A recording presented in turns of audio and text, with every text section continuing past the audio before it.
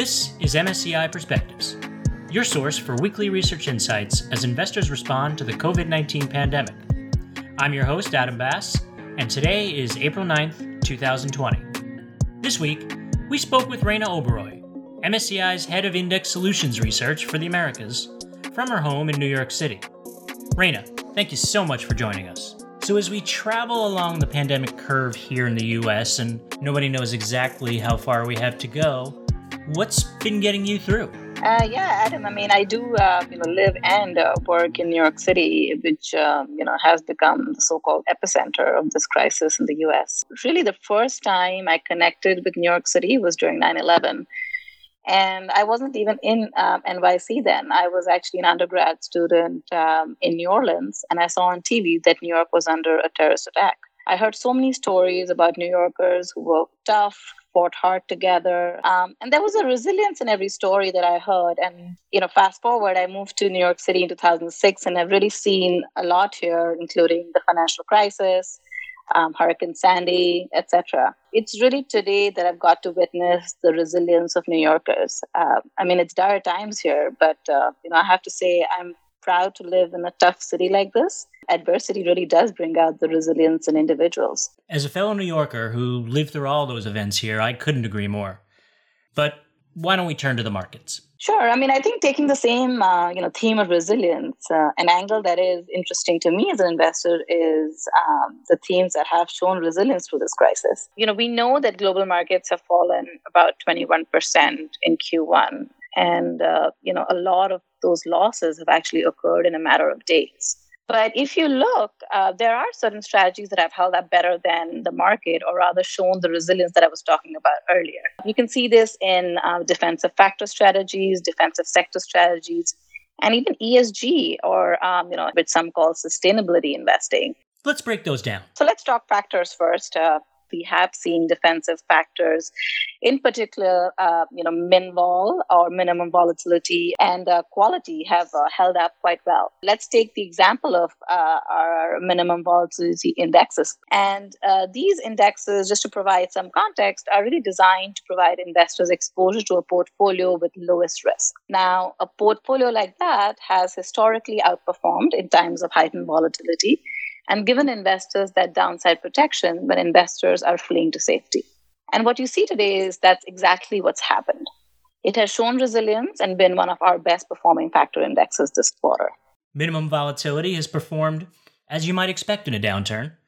But have there been any factors with unexpected performance? A factor that may have been surprising to some in terms of outperformance is momentum, which is not really considered a defensive factor. But momentum really represents those stocks that have been doing well and are expected to do well.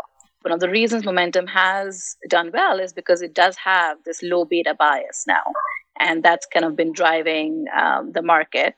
So momentum was overweight in some of the top performing sectors, such as utility, information technology, and underweight in some sectors such as energy and financials.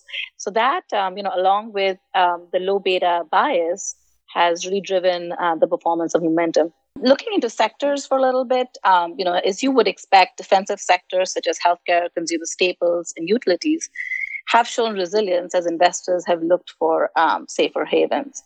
Energy is usually thought of as a defensive sector, but it's been underperforming. The underperformance of that sector has been quite a surprise, and that's obviously been due to the oil shock.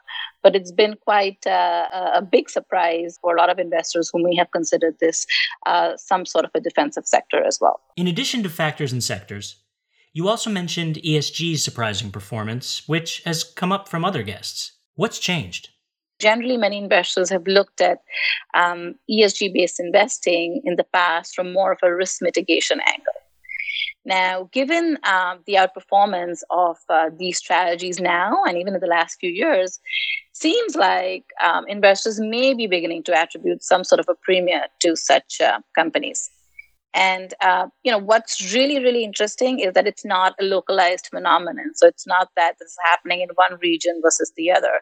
If you look across the globe, in the US, in Europe, in China, the ESG strategies are outperforming the underlying market. As an industry, we've not had any way to really quantify the value add of ESG. But today we actually have risk models with ESG in them. And as a result, it's really easy for investors to understand how much is ESG contributing to my portfolio risk and return. The contribution is becoming more profound and more significant. ESG now is another significant lens to understand how these returns can be actually broken down. What else are investors thinking about? Positioning for the long term is also crucial. And this can potentially be done by allocating to a group of diversified factors that have historically provided a smoother stream of returns, because we know that factors have behaved differently in different business cycles. Again, investors could consider allocating to a group of defensive sectors then again historically have provided again a smoother return stream and have provided that resilience to portfolios as opposed to allocating to one particular sector. If you had invested in energy today, just based on the fact that it behaved like a defensive sector in the global financial crisis, which it actually did, you would be down over 20% again in Q1.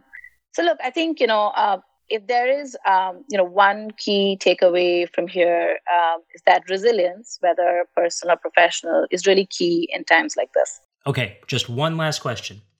When all of this is behind us and the city is open for business again, where's the first place you'll go?